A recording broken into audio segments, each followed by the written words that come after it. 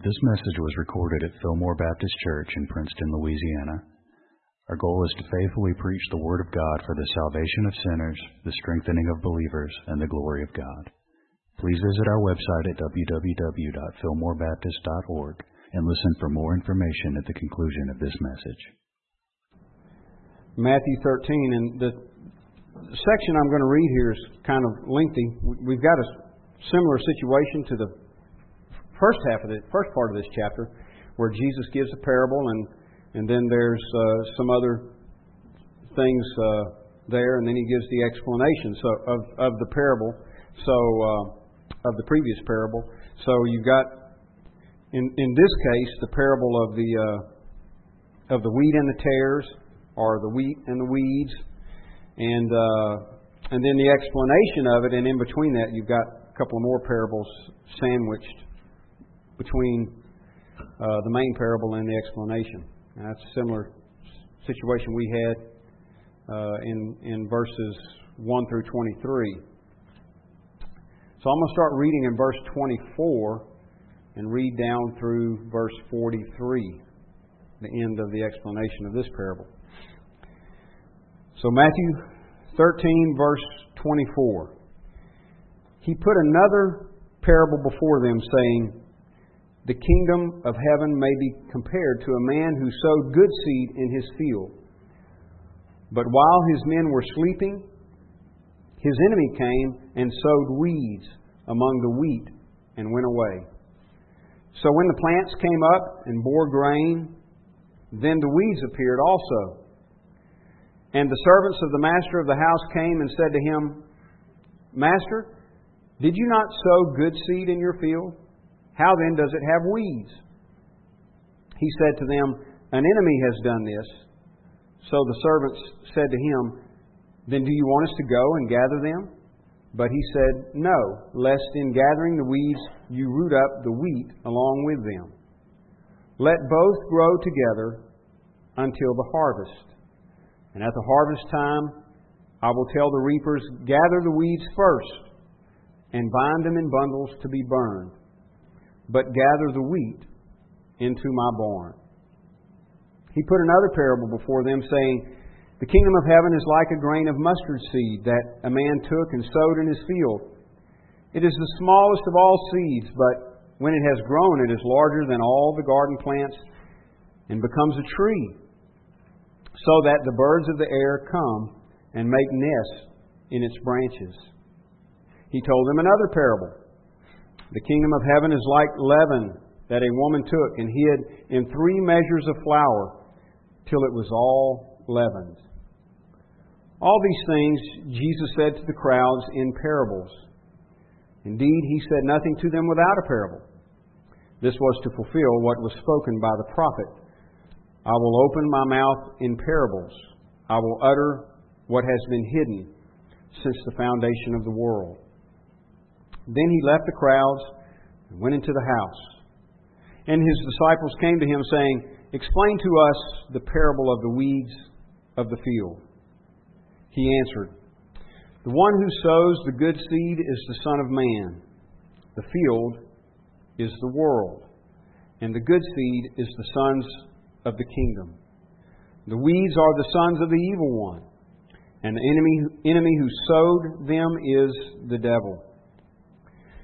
The harvest is the close of the age, and the reapers are angels. Just as the weeds are gathered and burned with fire, so will it be at the close of the age.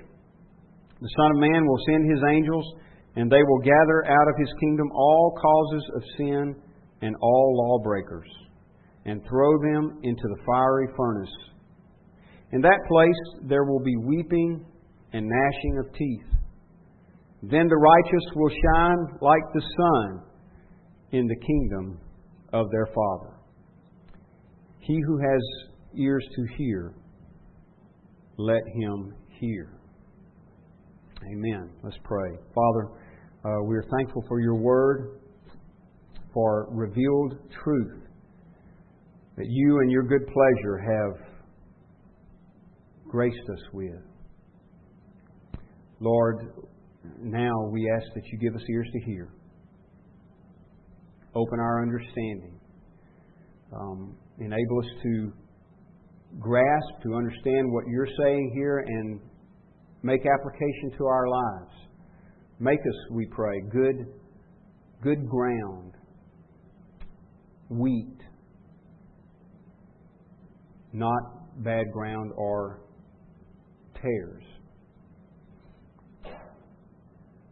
Mold us, Lord, into what You want us to be for Your honor and glory.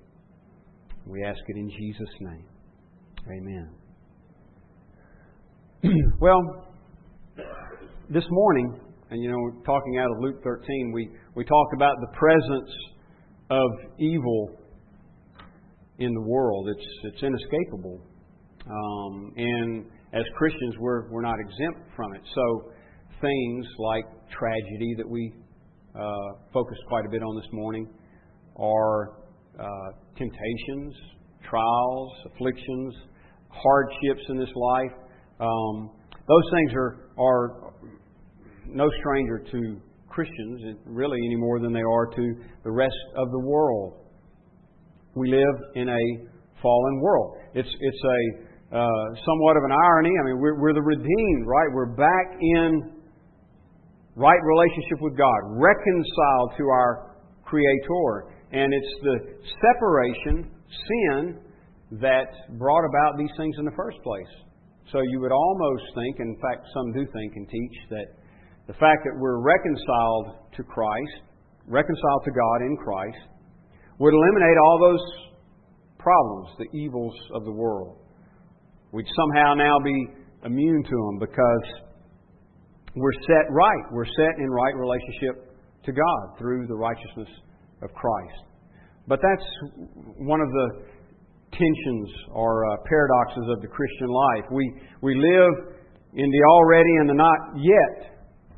So yes, we're already members of the kingdom. Yes, we're already saved, redeemed, if we know Christ, if we have faith in Christ, reconciled to God through faith in Christ. But our salvation and the fullness of the kingdom is not yet complete. So there is a sense in which it is not yet. So, for example, when we talk about sin being removed from our experience, that has not happened yet. And I emphasize the word yet because it's coming. That time is coming. So now, yes, we're already saved. We're already children of God. We're already heirs and joint heirs with Jesus Christ. But the fullness of the blessings that God has given us in Christ is yet to be known and experienced. There's coming a day when, like we sing in the song, we'll know the truth of saved to sin no more. And there won't be any more death or pain. No more evil for us to experience beyond the resurrection. Well, one of the shocking things about these facts, I suppose, because you might say, well, it's okay, we're in a fallen world and we have to deal with evil all around us, out in the world. But surely, in our own gatherings, might even say inside these walls or, wherever Christians gather, catacombs,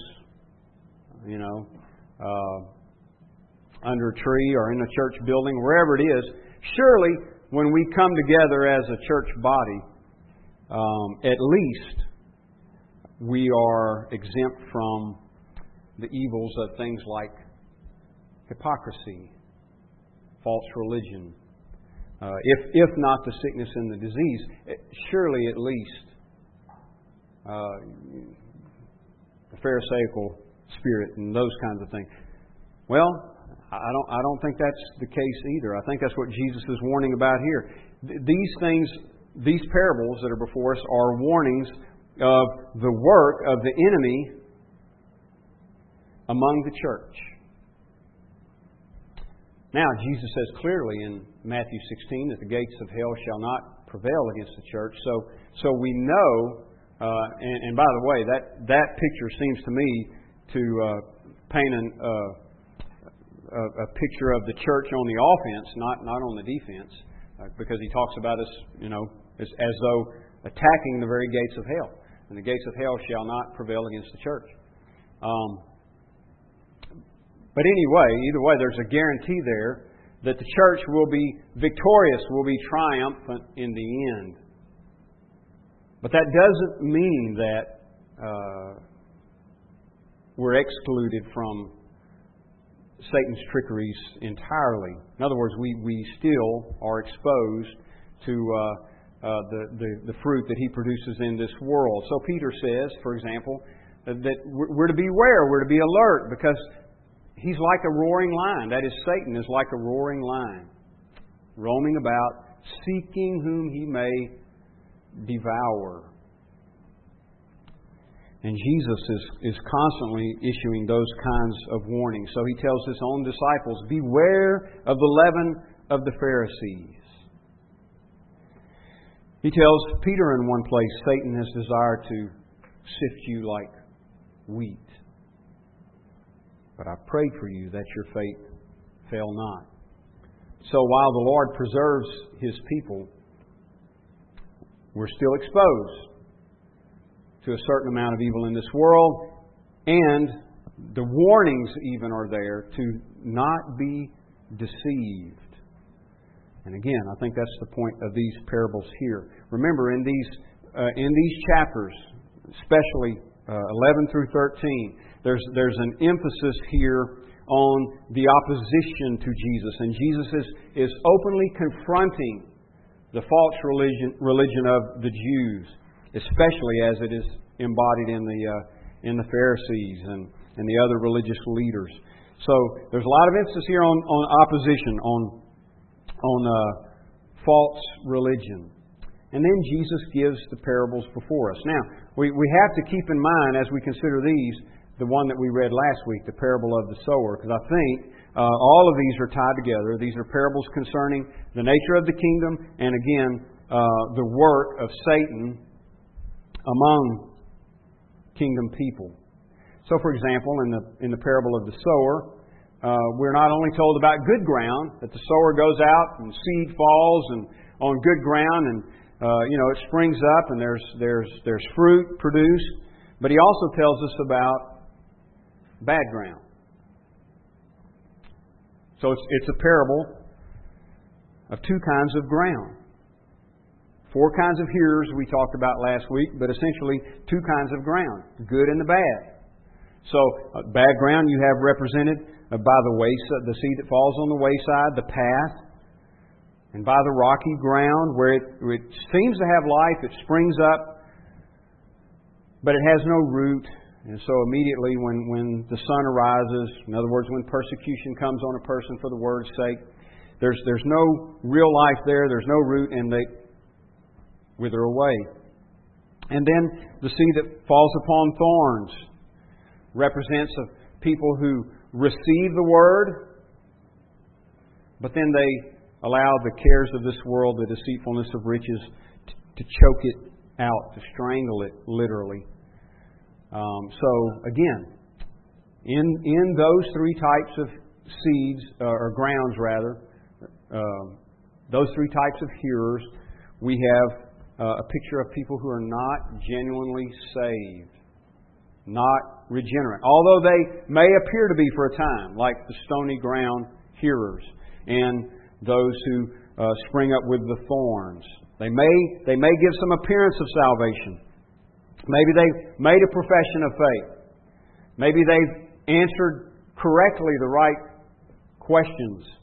Maybe they've joined the church. Maybe they are faithful attenders.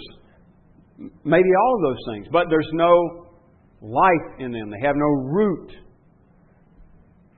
And so, eventually, they wither. They die. And it's similar here in this parable. Again, it's a parable about the kingdom people, and then the infiltration of the evil one. Now let me just go back and look at the parable of the wheat and the tares again. What he does, as I mentioned earlier, he gives the parable, and then you jump over to verse 36 and he gives the explanation. So again, it's a similar scenario to what we had in the first part of the chapter. He gives the parable of the sower, and then over in verse 18, he gives the explanation. Same situation here.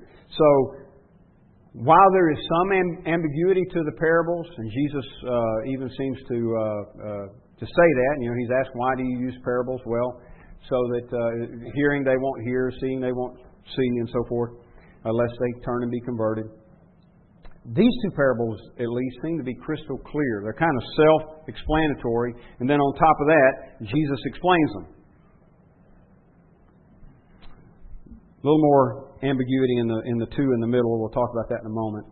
But I think, and this is why I'm saying all these things, I think the parable of the sower, that whole section, verses 1 through 23, and then the parable of the wheat and the tares, starts in verse 24. All of these are tied together.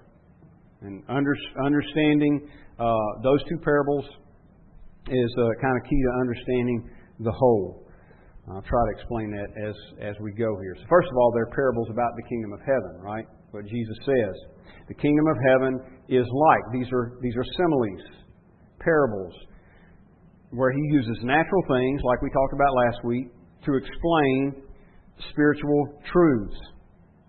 Now, let's just here in the parable of the wheat and the tares, it's a simple picture painted here again using a farmer. He goes and he plants good seed in his field, verse 24. But while men are sleeping, the enemy comes and plants weeds. Now here's where you have the infiltration. In the man's field where he planted good seed, the enemy comes and plants weeds among the wheat.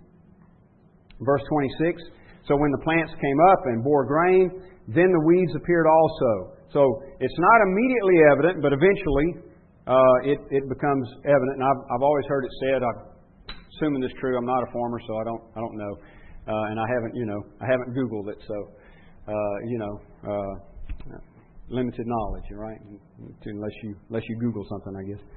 But I've always heard it said that tares look like wheat in the early stages, so that it's very difficult to tell them apart.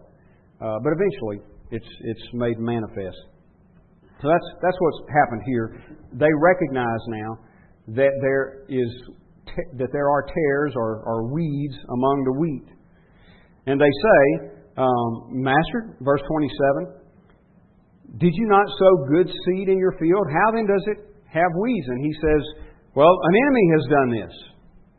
So the servant said to him, then do you want us to go and gather them? That is, gather up the weeds. But he said, no, lest in gathering the weeds you root up the wheat along with them. Now, the picture that he's painting here is that the two, and all of the reasons for this may remain mysterious to us, but the two have to coexist side by side for a period of time. He says the problem is if you try to get rid of all the weeds, you may damage the wheat. And he's determined to preserve the wheat, the good seed that is now growing up into wheat. So he says, no, don't remove the weeds. Just leave them until the harvest. And then he says, verse 30, let both grow together until the harvest, and at harvest time I will send the reapers. Now this is where the separation is going to take place. I'll send the reapers, gather the weeds first, bind them in bundles to be burned, but gather the wheat into my barn. So he's saying, we'll take care of it at the harvest. Now, what is the explanation for all that? Well, jump down to verse 36. He tells us, he left the crowds and went into the house, and his disciples came to him, saying, explain to us the parable of the weeds of the field. And he answered, The one who sows good seed is the Son of Man. Now here's Jesus giving an exposition of the parable. The one who sows, the sower, is the Son of Man. It's Himself. That's what He's saying. I'm pictured in the parable as the one who sows the good seed. The field is the world. And the good seed is the sons of the kingdom. So just like in the last parable, the parable of the sower, the sons of the kingdom were represented by the good ground. That is the ground where the seed fell, the good ground, and it sprung up, and it grew, and it produced fruit. Here, the kingdom citizens represented by the good seed as well. Good seed in this case, rather than good ground. That's one distinction. In the parable of the sower, the seed was the Word of God. Here He's saying the seed, in this parable, is the sons of the kingdom. And the weeds are the sons of the evil one, verse 38. So the wheat, the sons of the kingdom, and the weeds are the sons of the evil one, children of the devil. And the enemy who sowed them is the devil. Now, think about what you've got there. You've got a picture of the kingdom of God being infiltrated. The kingdom of God is represented by the Son of Man, that is Jesus, coming as a farmer, planting seed, sowing seed. And He says the seed is the children of the kingdom. So the wheat, in the wheat, you've got a picture of the kingdom, the wheat field. Let's say it that way. In the wheat field, you've got a picture of the kingdom, and the wheat represents the children of the kingdom. And then you've got the enemy infiltrating. The enemy comes along and plants weeds. So he says, verse 39, the enemy who sowed them is the devil. The harvest is the close of the age, the end of the age. And the reapers are the angels. Just as the weeds are gathered and burned with the fire, so will it be at the close of the age. The Son of Man will send His angels, and they will gather out of His kingdom all causes of sin and all lawbreakers, and throw them into the fiery furnace. In that place there will be weeping and gnashing of teeth. So He's saying, at the end of the age, there's going to be a separation that takes place. He says, I'll send the angels, the reapers, and at that time, the weeds are going to be separated from the wheat. At that time, the distinction will be clear, manifest.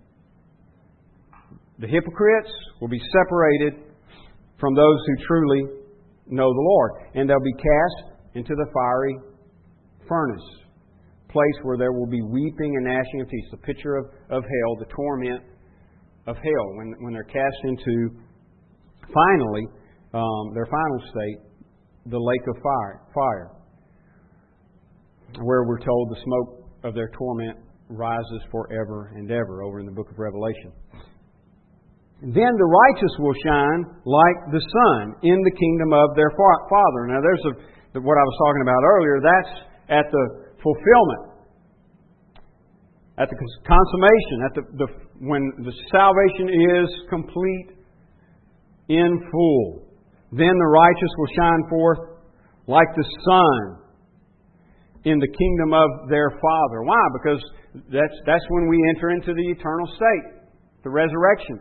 And there's no more death. There's no more sickness. There's no more disease. There's no more sin or its consequences.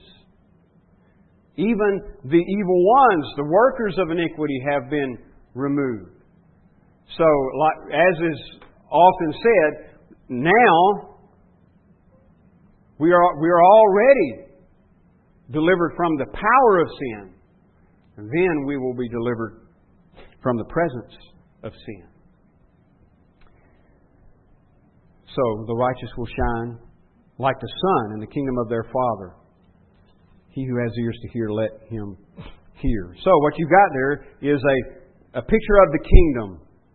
The kingdom of heaven is like the kingdom of God. And it being infiltrated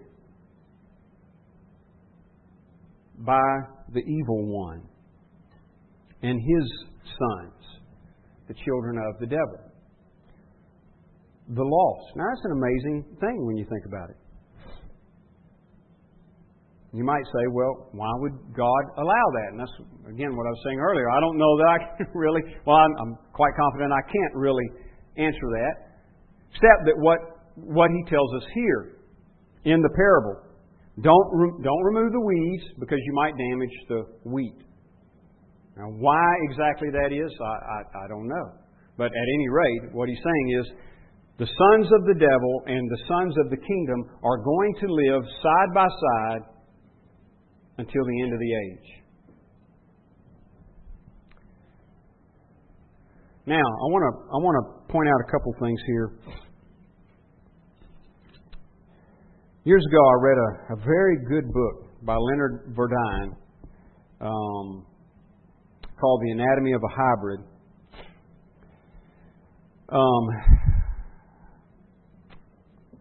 It was kind of a tracing through history, the history of the church, and talking about the unfortunate, marriage of church and state. That's where the idea of a hybrid came in, and the difficulties that presented, and well, frankly, atrocities oftentimes were the fruit of it. So, for example, with the Roman Catholic Church, they were literally killing. They weren't the only ones, by the way, but they were at times literally killing Christians for differences in doctrine, doing it in the name of doing it in the name of the truth. But they had the power of the state, and so they were able to put to death people that they considered to be heretics. Well, in that book,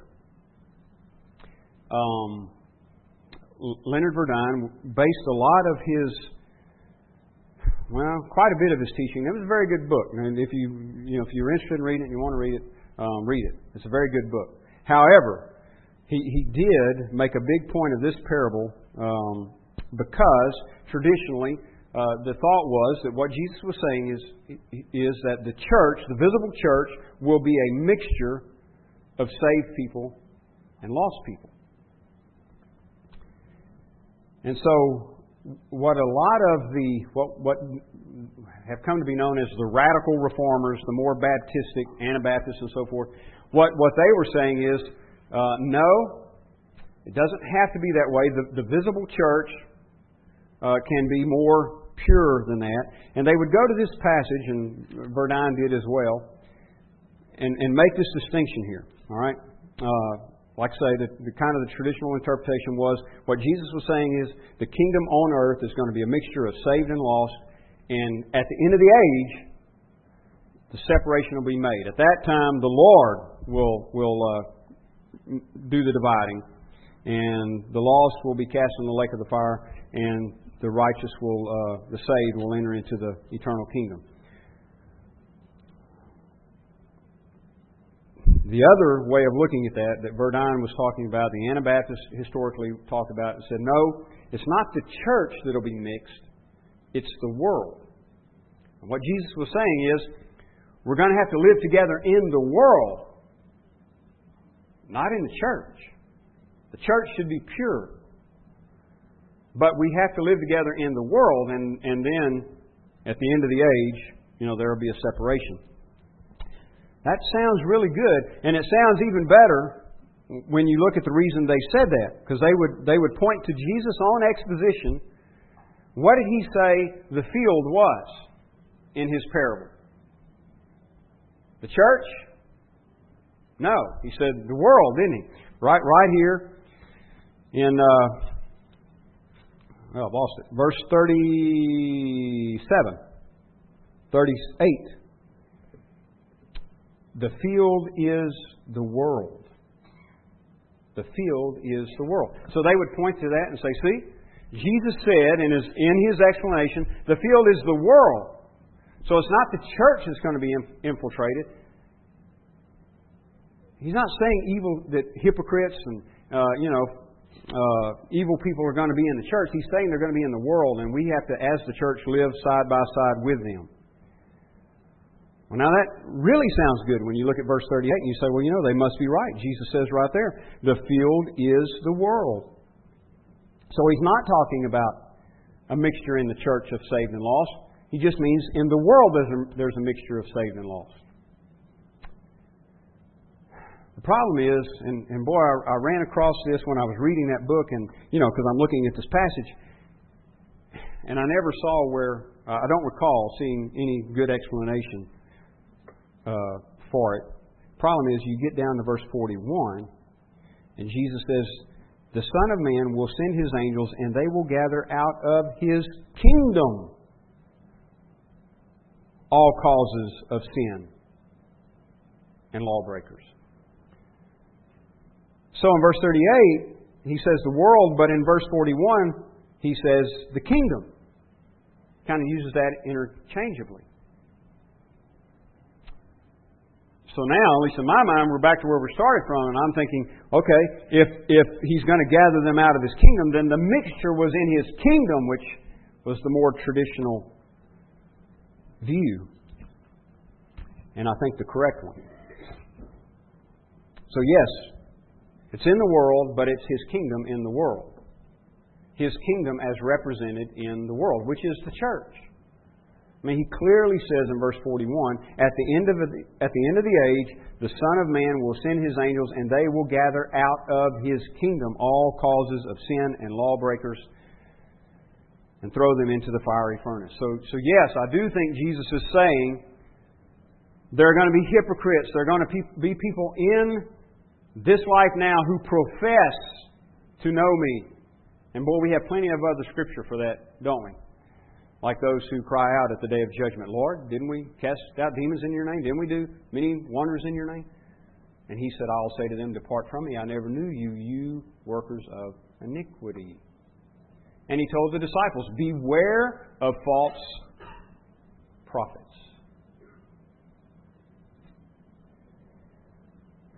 In Acts 20, Paul warns the elders at Ephesus. He tells them, there will be those who come up among you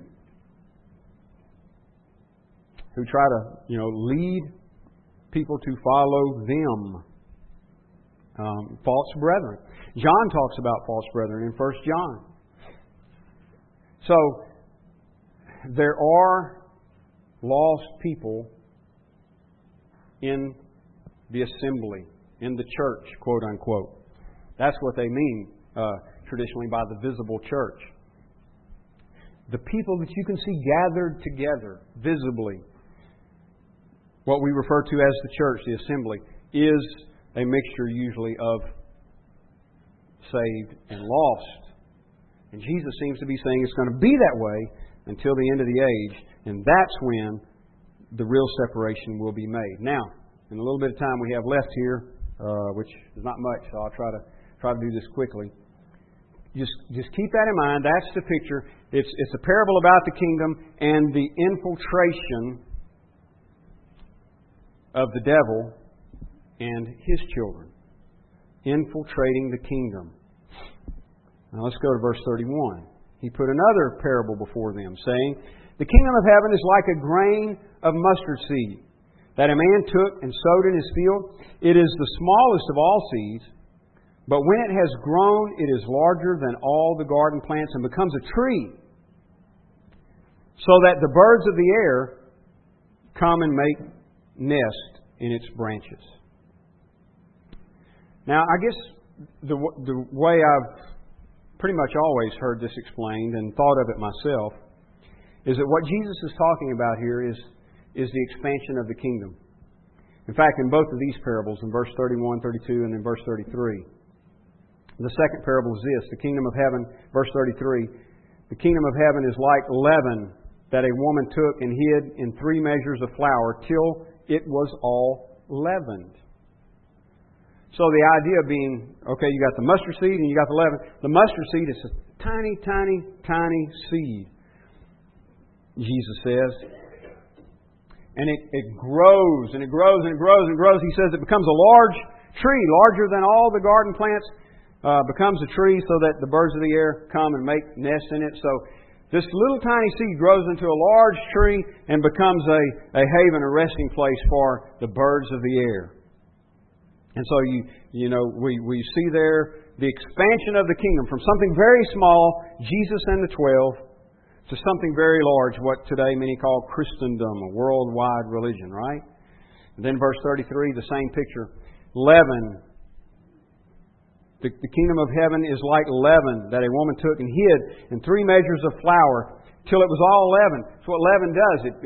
It permeates and I guess swells, expands, and until it just kind of takes over. So she hides it in 3 measures of flour till it is all leavened.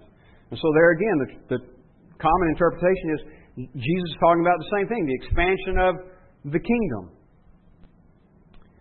But there's a couple of problems with that interpretation of these 2 parables. One problem is that it's in the context of these other 2 parables where he's comparing good and bad and the work of Satan among the people of God. You know, the rocky ground hearers, they spring up, looks like there's life. The thorny ground hearers, again, looks like there's life.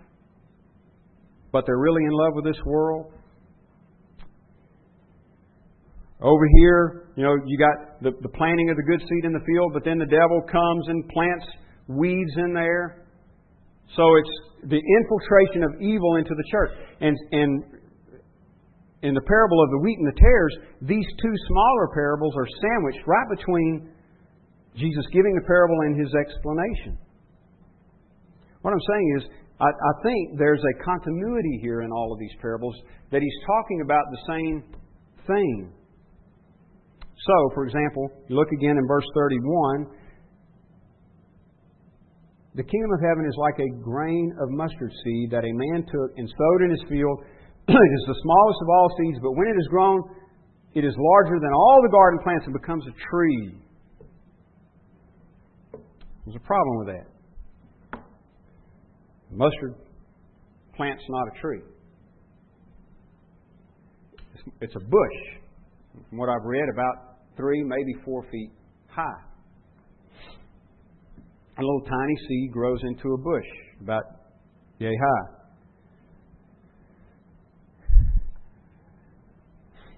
Listen to what James Boyce says here. Just read a couple of sentences for you here. In this parable, the growth of a mustard seed into a tree is abnormal. That is, a mustard seed does not grow into a tree, it grows into a shrub. Anyone to whom Christ spoke would know that. So when He spoke of the great and unusual growth of this seed, His hearers would immediately have been alerted to the fact that something was wrong. In other words, he's describing something abnormal. It's going to morph into something that it's not supposed to be. And then in verse 32, he said it becomes a tree so that the birds of the air come and make their nests in its branches. Now, where have we seen this symbolism before? The birds of the air. That look familiar? Last week, in the parable of the sower. A sower went out to sow. In verse 4, he sowed some seeds fell along the path, and the birds came down and devoured them. Then in his explanation of that, he says in verse 19, when anyone hears the word of the kingdom, does not understand it, the evil one comes and snatches away what has been sown in his heart. So the birds in the parable of the sower represent the evil one, the work of the evil one. Comes immediately and snatches away the word. Now what I'm suggesting here is this. Jesus, giving parables, He had just used the imagery of birds, the birds of the air, to describe the work of Satan. So it would be kind of odd, it seems, if He uses it now in the next parable with a totally different meaning. I think there's a continuity here. In other words, the birds of the air represent the work of Satan in the parable of the sower, and I think do here as well. So the kingdom of heaven is like a grain of mustard seed that grows, that is, remember, it's the kingdom of heaven represented in this earth, the visible church, mixture of saved and lost. It grows into something abnormal, something it's not supposed to be, and becomes a haven for the birds of the air. Now, He seems to be describing the same thing that He's talking about in the parable of the wheat and the tares. That the kingdom, the church in this world is infiltrated by the children of Satan. They come and make nests in its branches. And what about the parable of the leaven, verse 33? The kingdom of heaven is like leaven that a woman took and hid in 3 measures of flour till it was all leavened. Again, what a good picture of infiltration. And think about the term leaven there. What is it usually, if not always, used to describe in the Scripture? Sin. Sin. And remember, Jesus told His disciples one time, beware of the leaven of the Pharisees. And He was talking about their doctrine. Beware of the doctrine of the Pharisees. So again, it would seem strange because the imagery of leaven representing sin, that's not something new. That's throughout the Old Testament. So all the Jews that Jesus is speaking to here are fully aware of that. Every one of them annually at the Passover had to clean their house of all leaven because it represented sin. And so it would be strange, it seems, to assign a different meaning to it here. So again, consistent with the parable of the sower and consistent with the parable of the wheat and the tares, I think what He's describing here is the infiltration of evil, the work of Satan among God's people.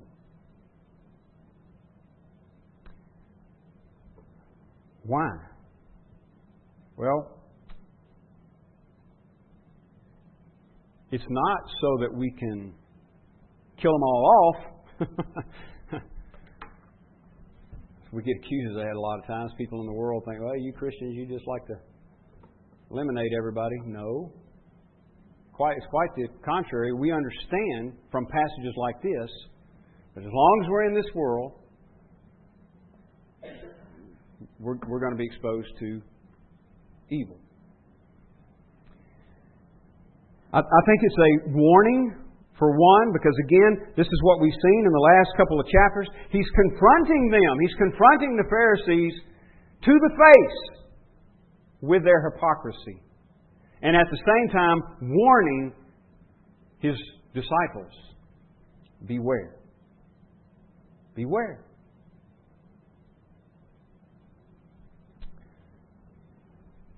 And another reason, I think, is found, in other words, why would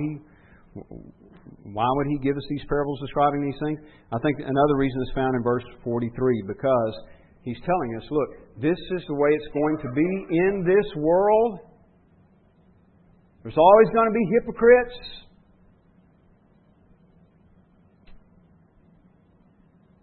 In this world. So don't think that God's will is being thwarted. Don't think that Satan is winning. Don't think anything like that. That's the way it is in this world. But we get so frustrated, don't we? Because of what we see in the church today.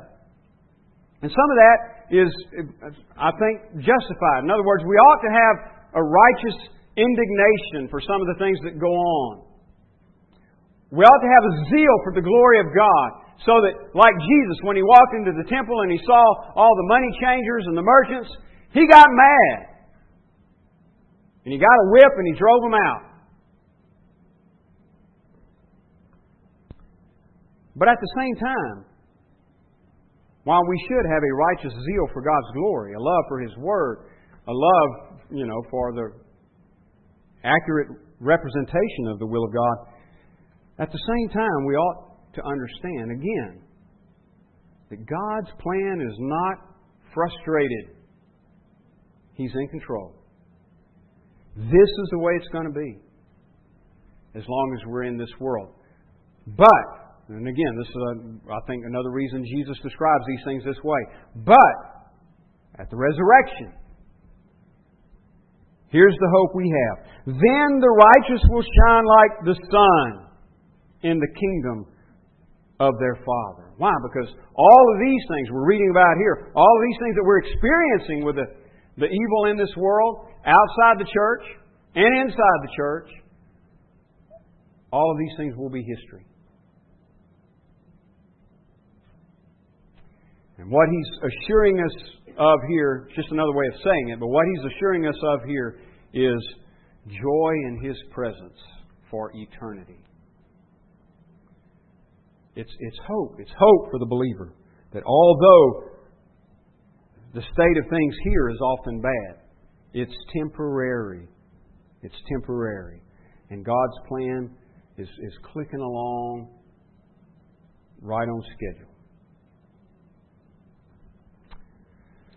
So that's what I think we have in these parables. You've got pictures of the kingdom of God here on earth, the church,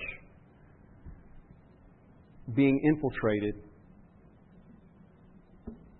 by the evil one, by the sons of the devil.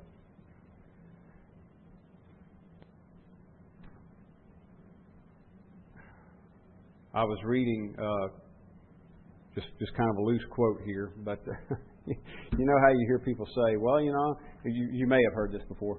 I'm not going to church because there's too many hypocrites." There's some legitimacy to that complaint, isn't there? I mean, we all know it's true. And frankly, if the church were completely pure, not a one of us would be here. I guess it would be empty pews. No offense, but I don't think any of us meet the standard. And they say, I won't go to church because there's too many hypocrites. Find a loving way to tell them that's the very reason you're welcome to come. Yeah. I mean, if that weren't the case, I wouldn't even be inviting you. I find a loving way to say that, like I said. But I mean, just, we're all sinners. And in this world, it even goes a little farther than that. In the assembly of the church, there's a mixture of saved and lost. It's going to be that way till the end of the age. And God will do the separating. Let's pray. Father, thank you for your word and for these assurances from your word of eternal salvation, glory, joy in the presence of you. And Lord, for the knowledge that you give us through your revelation of how things are so that we're not frustrated, but so that we trust in you. And Lord, we pray, enable us to do that. Enable us to grow in our trust of You. You're working all things according to the counsel of Your own will. And You're working all things for our good. And Lord, we thank You for those precious truths. In Jesus' name, amen. This sermon is made available through the ministry of Fillmore Baptist Church in Princeton, Louisiana. Our desire is to faithfully proclaim the message of salvation which God has provided in the life, death, and resurrection of Jesus Christ our Lord. For more resources and information, please visit our website at www.fillmorebaptist.org. You may use the links there to contact us or write us at Fillmore Baptist Church, 6304 Highway 80, Princeton, Louisiana, 71067.